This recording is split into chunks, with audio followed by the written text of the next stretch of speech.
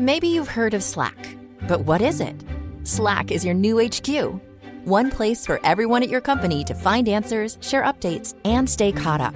Slack, where work happens. Get started at slack.com. My mission is simple, to make you money. I'm here to level the playing field for all investors. There's always a bull market somewhere, and I promise to help you find it. Mad Money starts now. Hey, I'm Cramer. Welcome to Mad Money. Welcome to Cramerica. Other people want to make friends. I'm just trying to save you some money. My job is not just to entertain, but to educate and teach you. So call me at 1-800-743-CNBC or tweet me at Jim Cramer. When it comes to trade wars, you need to understand that there's not just two economies. There's now three. That's the best way to get your head around how there could be such a disparity in the stock market today.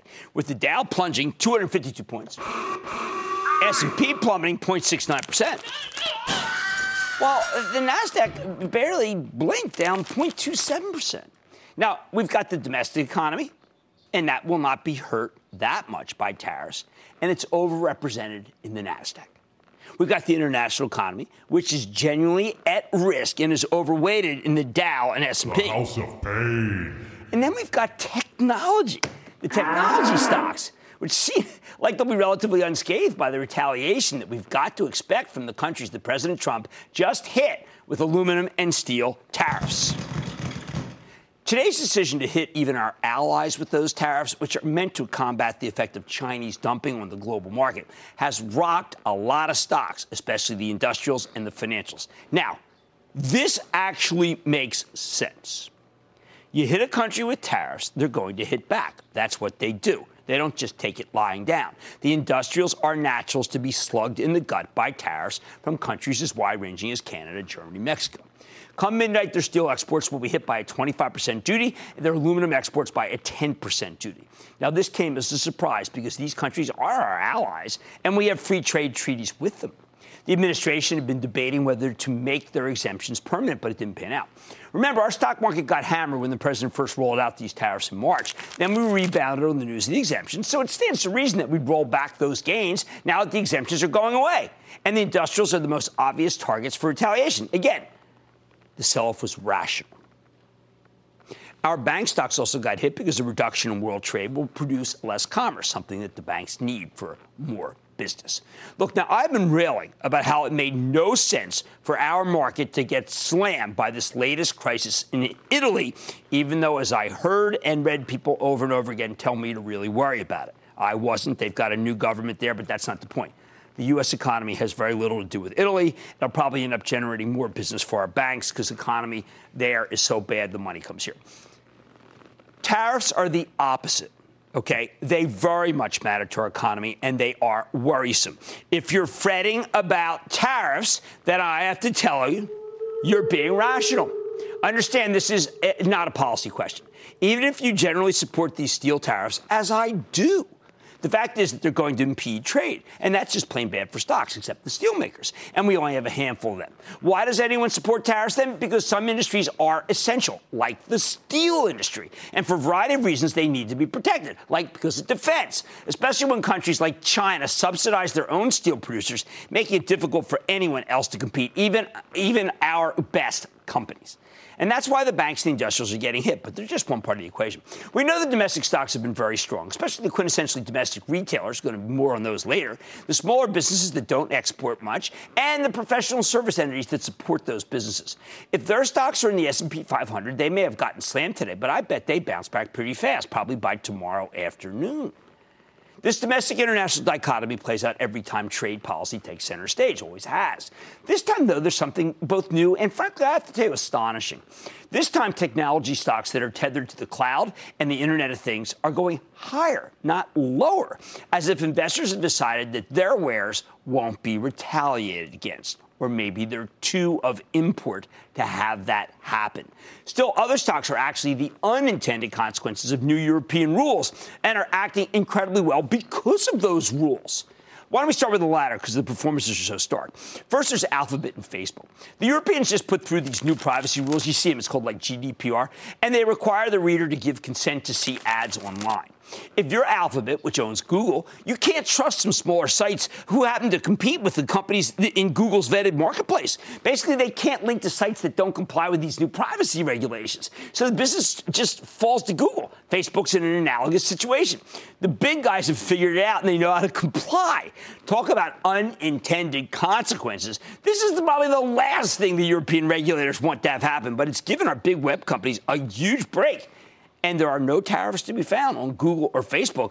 Huge wins for these stocks. Then there are companies that are involved in onboarding enterprises to the cloud. You know, we talk about them all the time, Cloud Kings. I remember Salesforce the other day, that stock acted well. ServiceNow, Adobe, Red Hat, Splunk, VMware, which just reported an incredibly strong quarter this very night.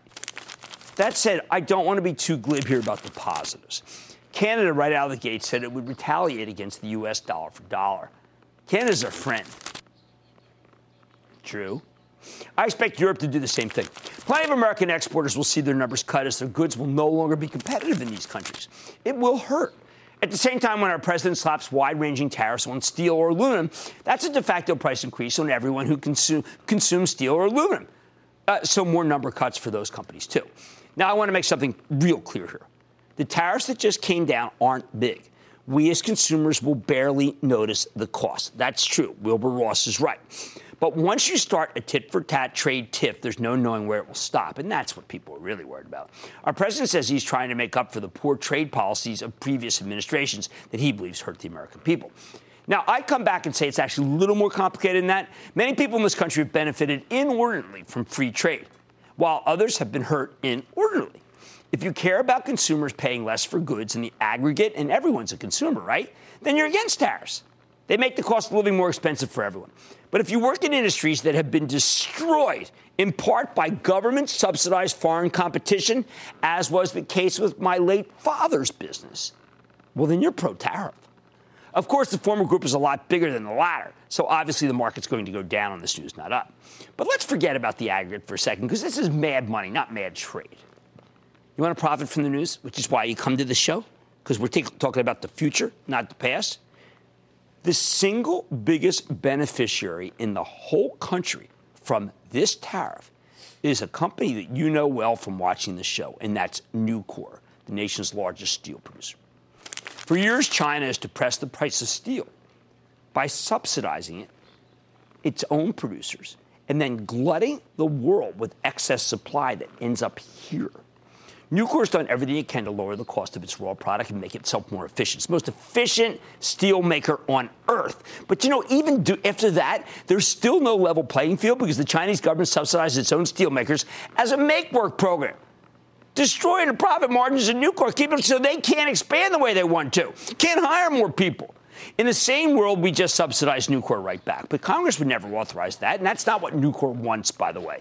So if the president wants to protect our steel industry, these tariffs are the best thing he can do. Yet the stock was barely up today, and that, frankly, is insane. My Chapel Trust owns it, and we are telling members of the ActionAlertsPlus.com club that Nucor, look, buy it all the way down. It's the winner. Bottom line. Whatever else President Trump's tariff decision means for the market, I think you're being given a gift here. You can buy the stock of the one real corporate winner from this whole mess. There's 499 basic losers, unless you want to count U.S. Steel and AK, which I don't, okay? So the winner is Nucor. I suggest you take it before someone else does. Let's go to Ann in New York. Ann. Jim, booyah. Booyah, Ann. Calling about Gilead Sciences, long-term holder. They had some news. Apluza approved in China, $10 million with Hep C.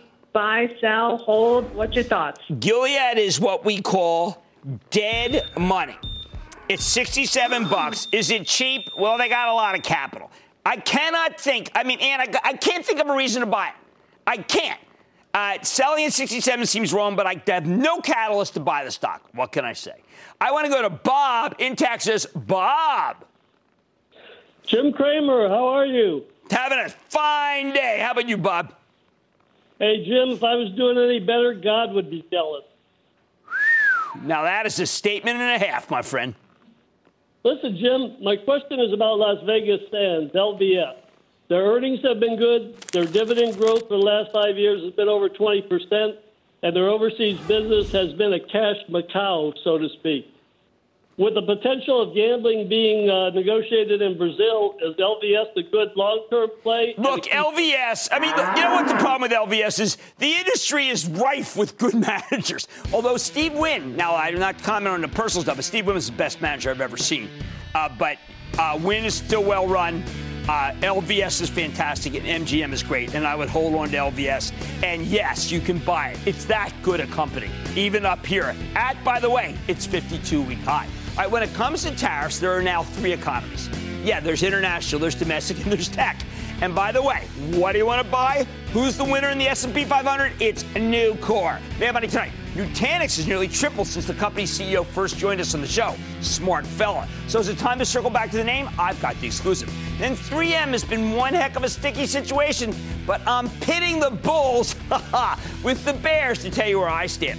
And from gaming to hospitality, this company's got some hot properties in its portfolio, and it's got a nice yield. I'm sitting down with the CEO of Vici Properties to find out what's going on. So stick with Cramer. Don't miss a second of Mad Money. Follow @Jim Cramer on Twitter. Have a question? Tweet Cramer. #MadTweets. Send Jim an email to madmoney@cnbc.com or give us a call at 1-800-743-CNBC. Miss something? Head to madmoney.cnbc.com.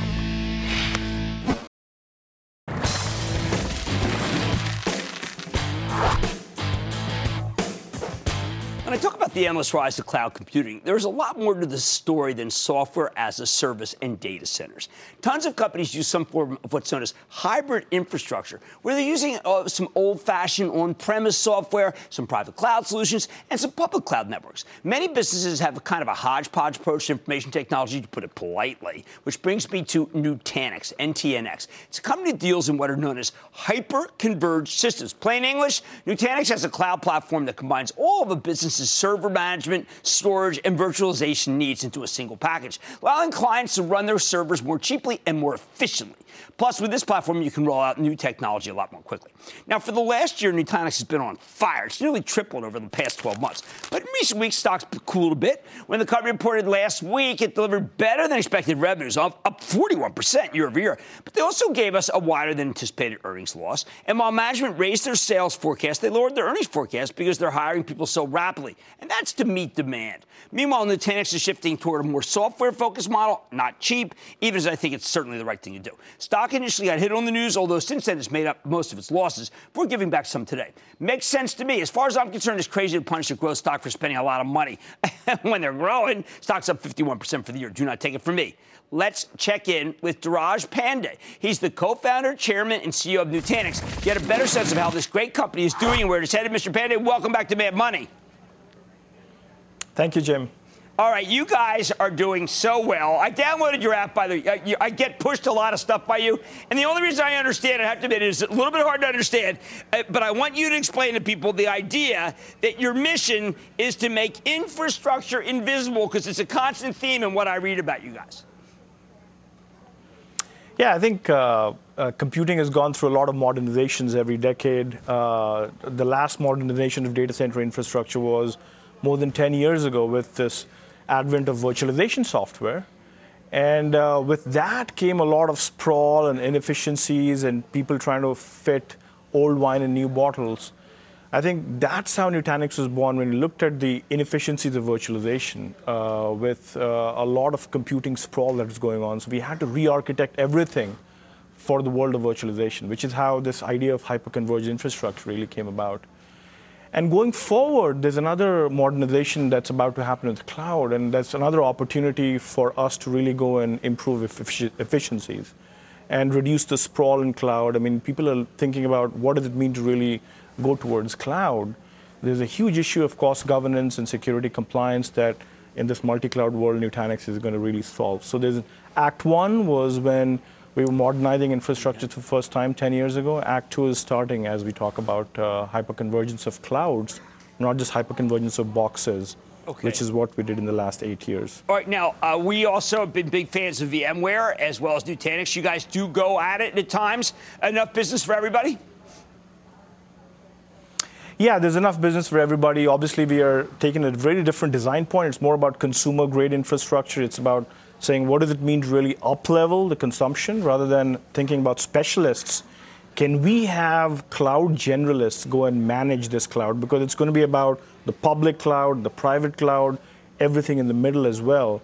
So it's really about bringing an Apple and Amazon-like simplicity and an e-commerce-like consumption model to infrastructure itself. And that is a level playing field when it comes to the public cloud itself.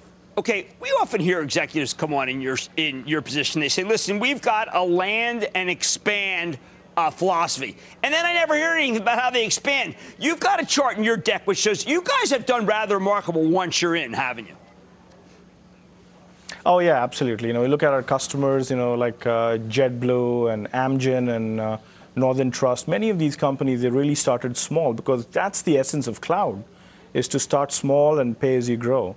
And we're bringing that kind of a consumption model, the fractional consumption model, to on-prem as well, and you'll see us do this across both on-prem and off-prem. In fact, there's not just about fractional consumption, but also how do you make it delightful for developers? Home Depot is one of our customers, and they recently started doing a lot of DevOps with us. They recently won an award at our .next user conference into building containers and the next generation of compute technologies onto Nutanix itself. So it's kind of a festival, that conference, right? I mean, I know you said it was standing room only. You had Anthony Bourdain. I mean, what does it do for your brand recognition?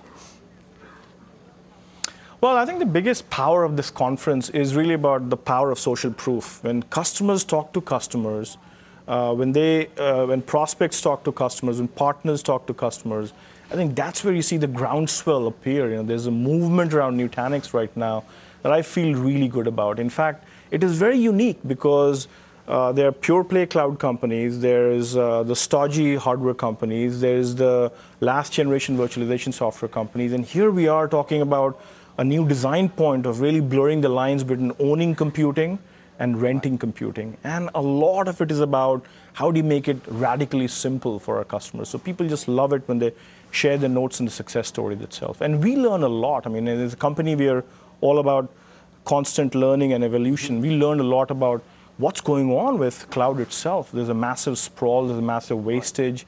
People don't understand security.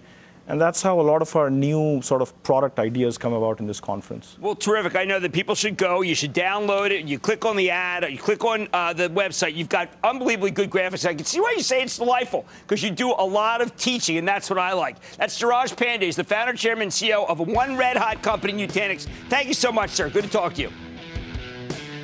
Pleasure. Yeah, Money's back into the break.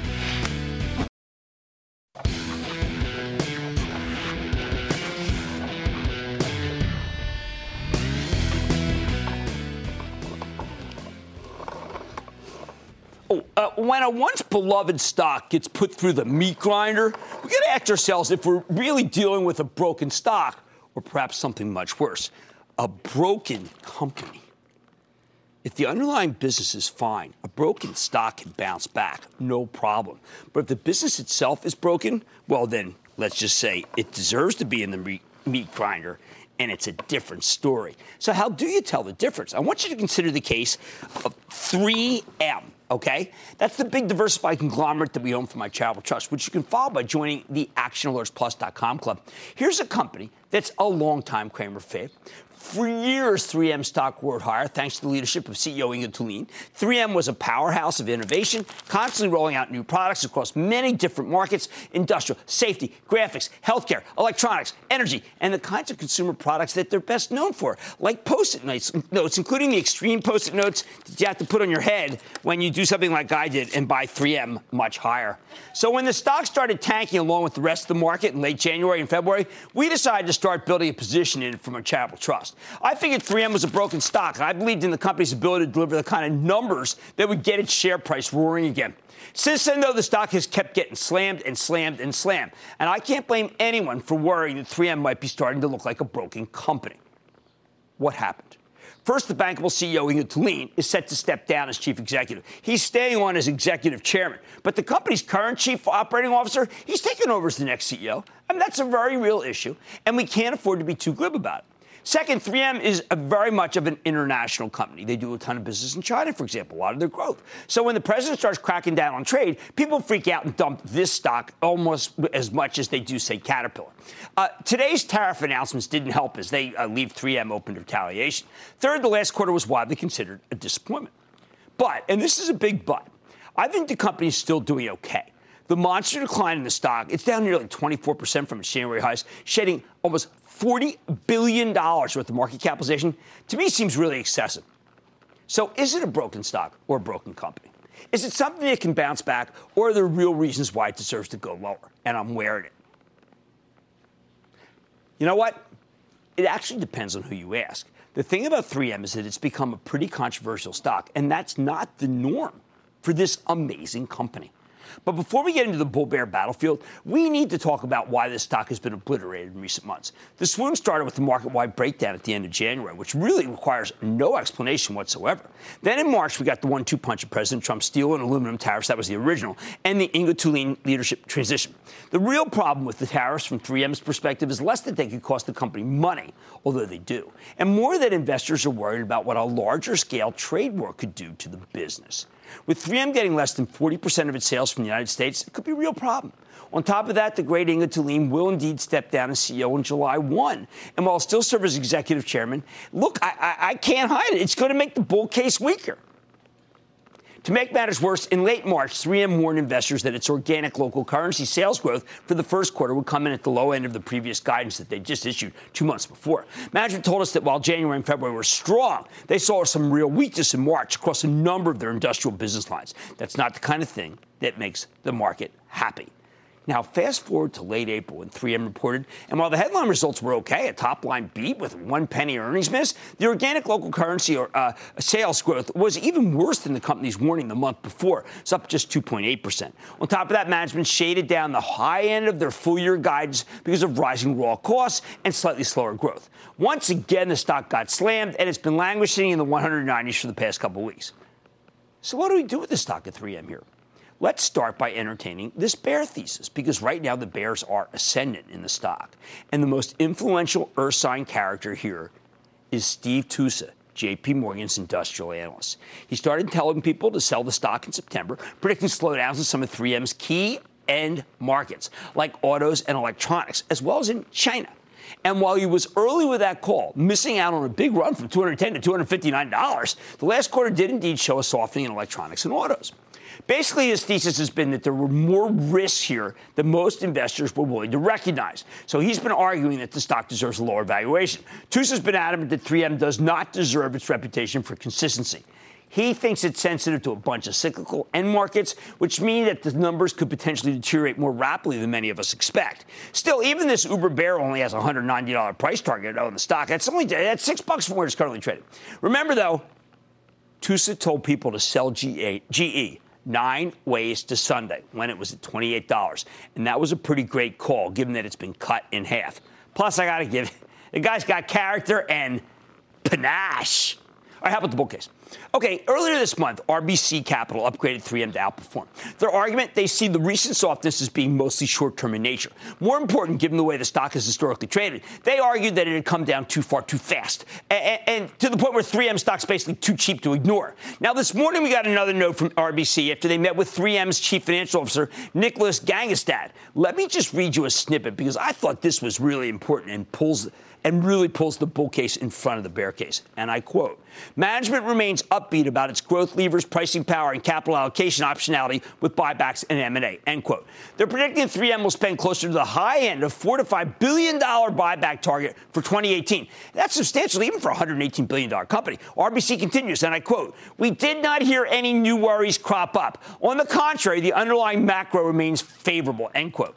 So where do I come down? All right, look, 3M is a very well-run company that's been doing a great job of improving itself. Now, if you think the global economy is going to run into a wall because of rising barriers to trade, or you think the recent softness is in a few of 3M's business lines, including those related to auto, will spread to other parts of the company, I could understand hating the stock if it was at $250, $230, $220.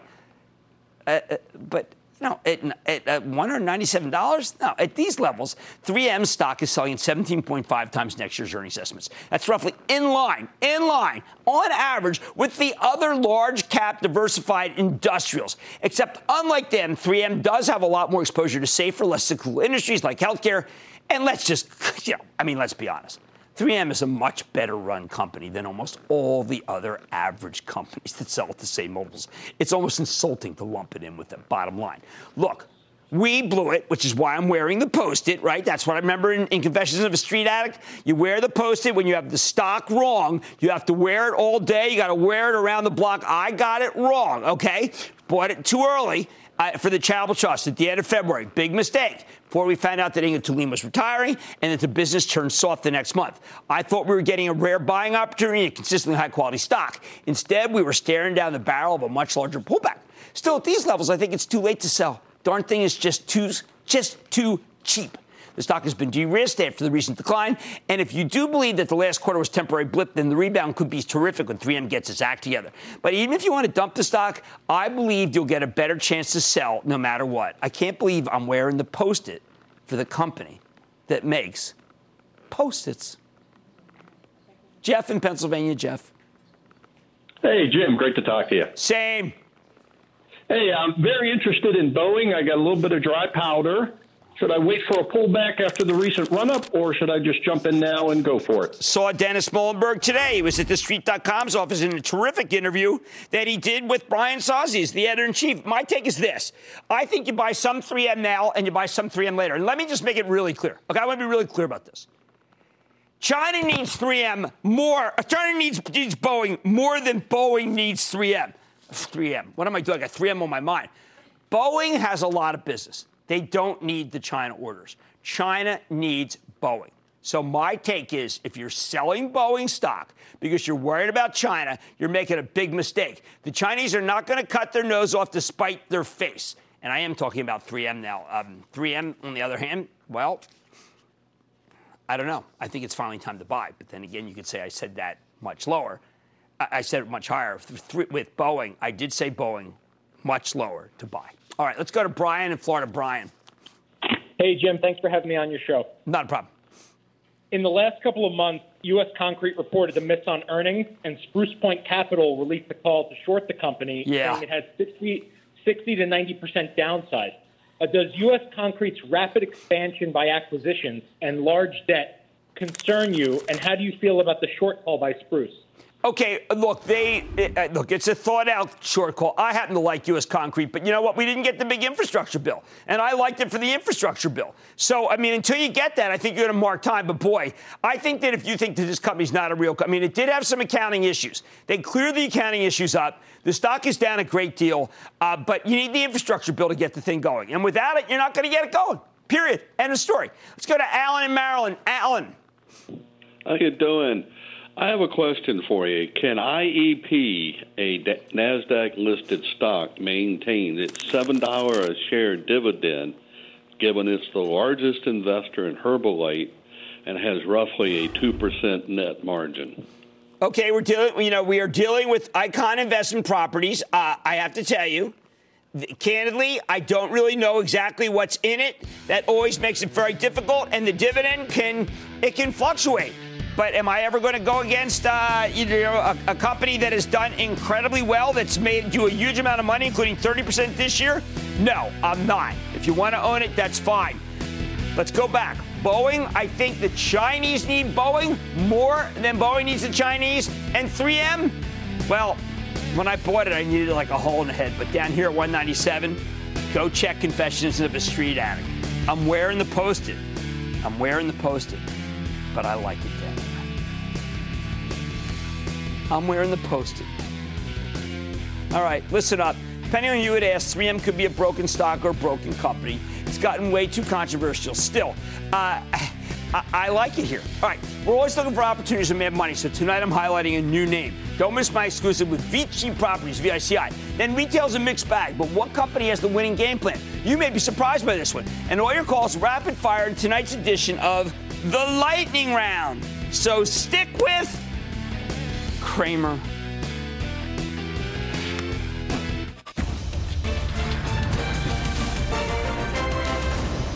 tomorrow. Kick off the trading day with Squawk on the Street. Live from Post 9 at the NYSE. What is it? I conquered VCVD. You are just unbelievable. You are unbelievable. You can use my Tuscan house. I can? Yeah. It all starts at 9 a.m. Eastern.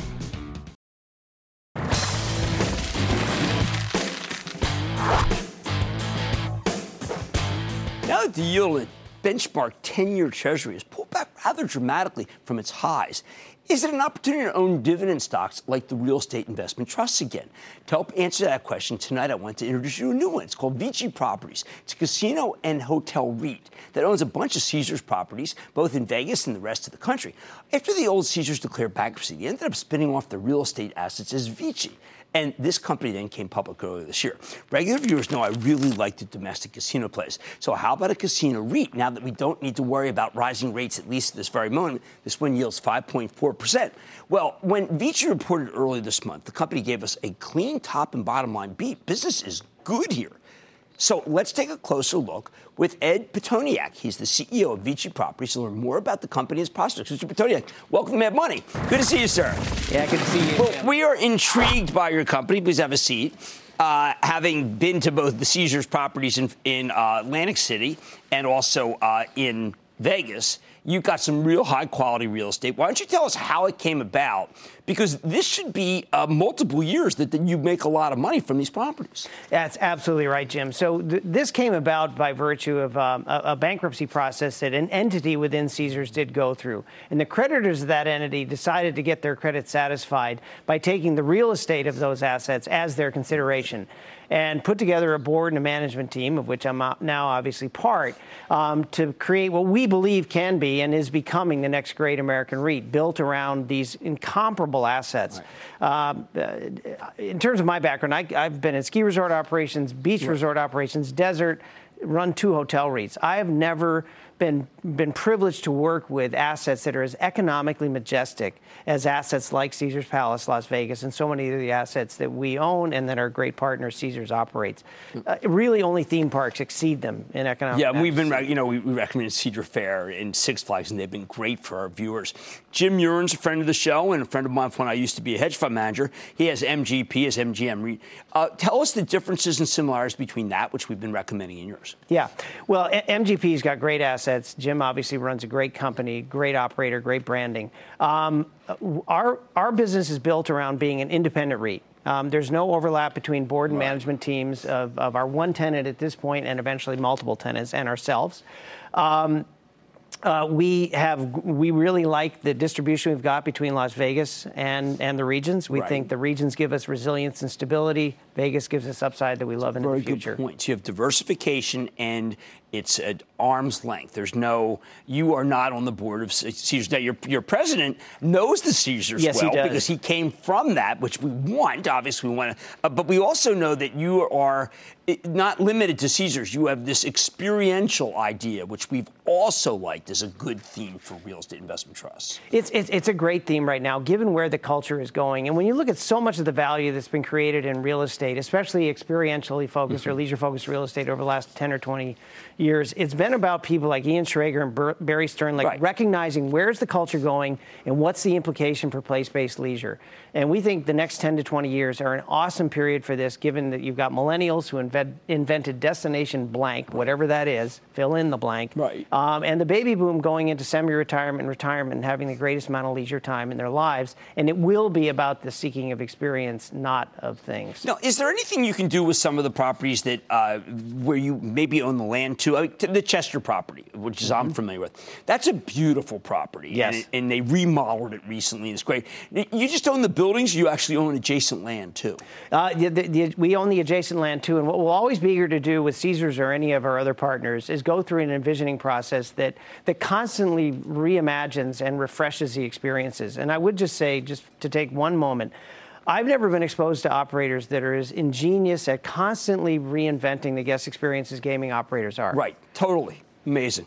Yep. And now, when you look at other experiential, we have recommended from time to time EPR, which they do golf. And golf's a really terrific business. It's really on fire. I mean, would you think about doing something like that?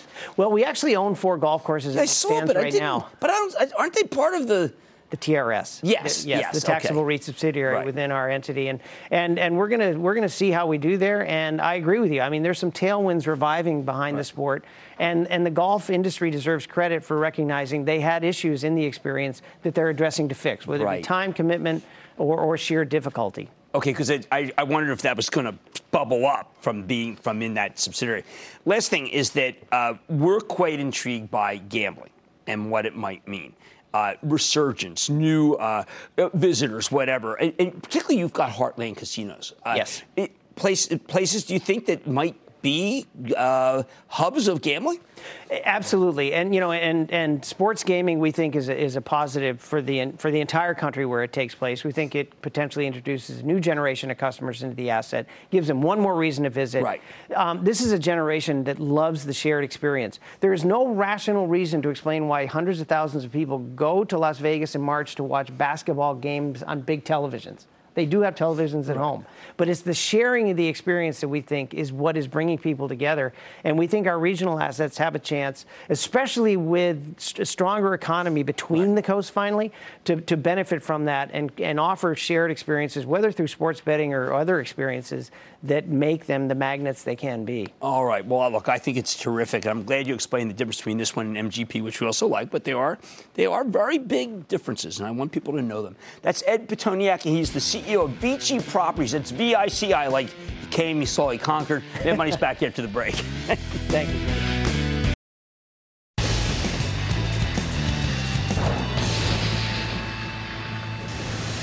It is time. It's time for the lightning round. What is that? That's what we're talking about. Point us out. And then the lightning round is over. Are you ready, Skig? Dang, time for the lightning round. Let's start with Joe in Illinois. Joe. Thank you, Jim. I love listening to your show. Before I ask you, I want to ask you about American Brands. I bought it when it was Smith & Wesson. But before that, I want to ask you, how did this Bulva come about? How did that start? I'm sorry. Bulva. Well, I don't know. I mean, look, all I know is that on the Dick's Sporting Goods, they actually has talked about this category being so weak. It just happened. The chart's turning up here. Maybe you can get out of it a little bit higher, but I didn't like what Dick said about the group. Let's go to Cameron in California. Cameron. Booyah, Jim. Booyah. How much higher is Lulu going? I'm holding these FDs with my friend Chad. I was wondering how much longer I should hold them. Okay, I am only looking at the headline numbers, which are great, but I always tell people not to trade until you listen to the call. I have to listen to the call tonight. Obviously, the headline numbers are fabulous. Let's go to Norma in South Carolina. Norma. Okay. Yes. Norma, you're up. Yes. Yes. Yes. Hello?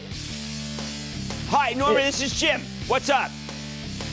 I want to know what's with Henry Schein. I'm down 8%. Should I take my lumps or hold on? I don't know. I don't know why the numbers have not been strong there.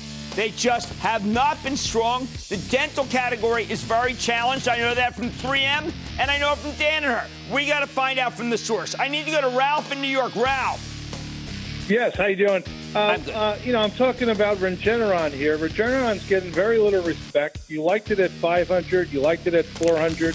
It's about 300. Why don't they just go private? No. The more likely scenario would be that Sanofi, which owns a gigantic chunk, might just buy them if it keeps going down. That is not what Len Schleifer wants to do. Len Schleifer founded the company. He is a terrific businessman.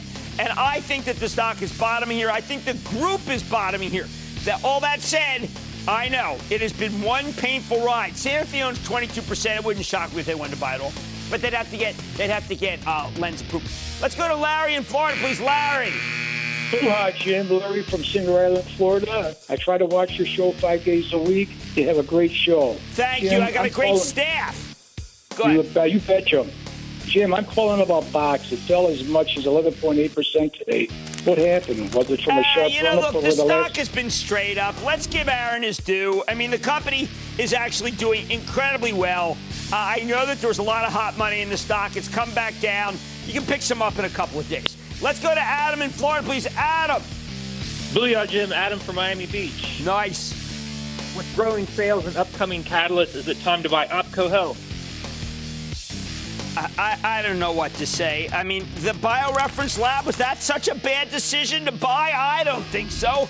I think the stock down here, it's just too cheap. I hope I don't have to pay for that comment. And that, ladies and gentlemen, other Lightning Round!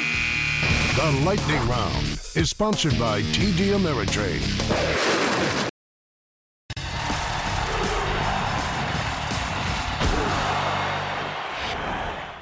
How the heck does a stock rally 25% in one day without getting a takeover bid? Well, how about we ask Dick's Sporting Goods, which did just that yesterday after reporting a quarter where the company's really finally firing on all cylinders. Well, certainly enough cylinders to get the bulls going. If you don't know Dick's, this is a stock that peaked at $62 and change in 2016 after a remarkable multi-year run. But then in 10 very short months, the stock plummeted to $24 as everything that could go wrong did go wrong. The stock, the company, the whole category, they all went bad at once. How horrendous did it get? To put this in perspective, yesterday Dick's told us that same-store sales declined by 2.5%. Transactions fell 3.7%. Yet that was considered amazing enough that the stock's still rocketed up 25%. Can you imagine what happens if the same-store sales actually go positive? Well, you don't really need to imagine because after the conference call, it was pretty clear that that's exactly what's coming, which is why the stock caught fire and it's still a buy. Yep, yesterday, Dick's put on a clinic in what an ailing retailer needs to do to send its stock into the stratosphere in the modern-day brick-and-mortar companies. First up, this stock should never have gone up to $62 to begin with. At the time, investors got all bulled up about the fact that Dick's principal competitor, Sports Authority, went under. They didn't just shut down slowly. They didn't liquidate over time. Just bang, shut. Kind of like what happened to Toys R Us this year. People figured that Dick's had the category to itself. Wow, coin money, right? But what Dick's really had was way too much inventory because the Sports Authority bankruptcy ended up flooding the channel with supply. Excess inventory is the bane of a retailer's existence because it means a whole lot of sale merchandise and even losses on merchandise, which few in this razor-thin margin business of retail can handle. If you want to understand the enthusiasm about this latest quarter, though, a lot of it boils down to what CEO Ed Stack told us in the call. It's pretty simple. Quote, our inventory was down and our sales were up, helped drive the margins positive, and we expect that to continue through the balance of the year. Bingo! Or put it another way, the sporting goods industry has finally gotten itself back on track, and the largest player in the group, Dick's, will be the biggest beneficiary. Now, we know from Manny Chirico, the CEO of PVH, came on the show last night, that this is the best moment he's ever seen for the company in, I don't know, more than 20 years. No wonder his stock rallied almost 3% on a really ugly day. So Dick's is part of an even larger wave of consumption, glorious consumption, as PVH touches far more doors than Dick's does. Still, it's not just the Sport Authority channel inventory that's gotten under control, easing promotional concerns, or that the consumer's finally spending. Dick's has also made some fundamental changes that are typical of all the successful brick-and-mortar retailers that are left in the game. Candidly, the old Dick's didn't really seem to understand the online revolution, particularly in Christmas of 2016, which we now know was the holiday of death for most brick-and-mortar outfits. That's when management learned that most people begin to make their purchasing decisions online now. It's when it dawned on most retailers, including Dick's, that if you didn't have the lowest prices on or offline, the most inventory handy when the customer wants it, a superior private label offering, as well as real expertise at the store level and a dynamic loyalty program, then Amazon would destroy you. One by one, over a very short period of time, Dick's checked every single box needed to prevent Amazon from crushing it like a bug on a windshield. Plus, it brought everything in-house to control all aspects of the supply chain. Very smart. Now, consider the retail and apparel companies that are thriving here. Tiffany's, Ralph Lauren, Kohl's, Macy's, Lululemon, huge number just tonight, Under Armour, Nike, Home Depot, PVH. In each case, these are companies that have checked off the identical boxes. Those that have only partial checks, Target, Walmart, Lowe's, still have work to do. I think Target's further along than Wall Street does. And those that have failed, like JCPenney and Sears, I don't see any way back. Retail is brutal, but this Christmas will be known as the resurrection of retail, at least for those who recognize what went wrong, pivoted, and got it right like Dick's. The stocks are now headed higher, and they should be bought anytime they get hit. Believe me, a market where Dick's can rally 25% in a day is a very good market for retail. And while some of these companies have exposure to goods made in China, I think that lean inventories are far more important and a much better predictor of where their stocks are headed. Stick with Cramer.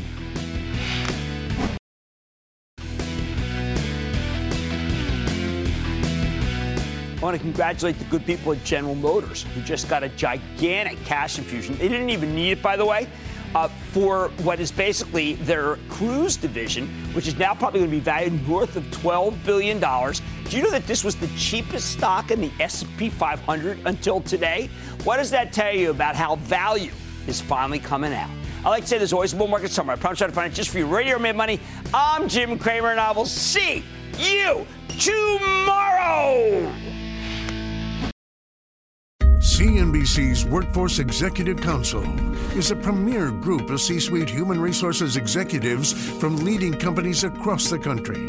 It offers a members-only portal and chat, plus exclusive industry content, with access to breaking news calls and digital networking experiences.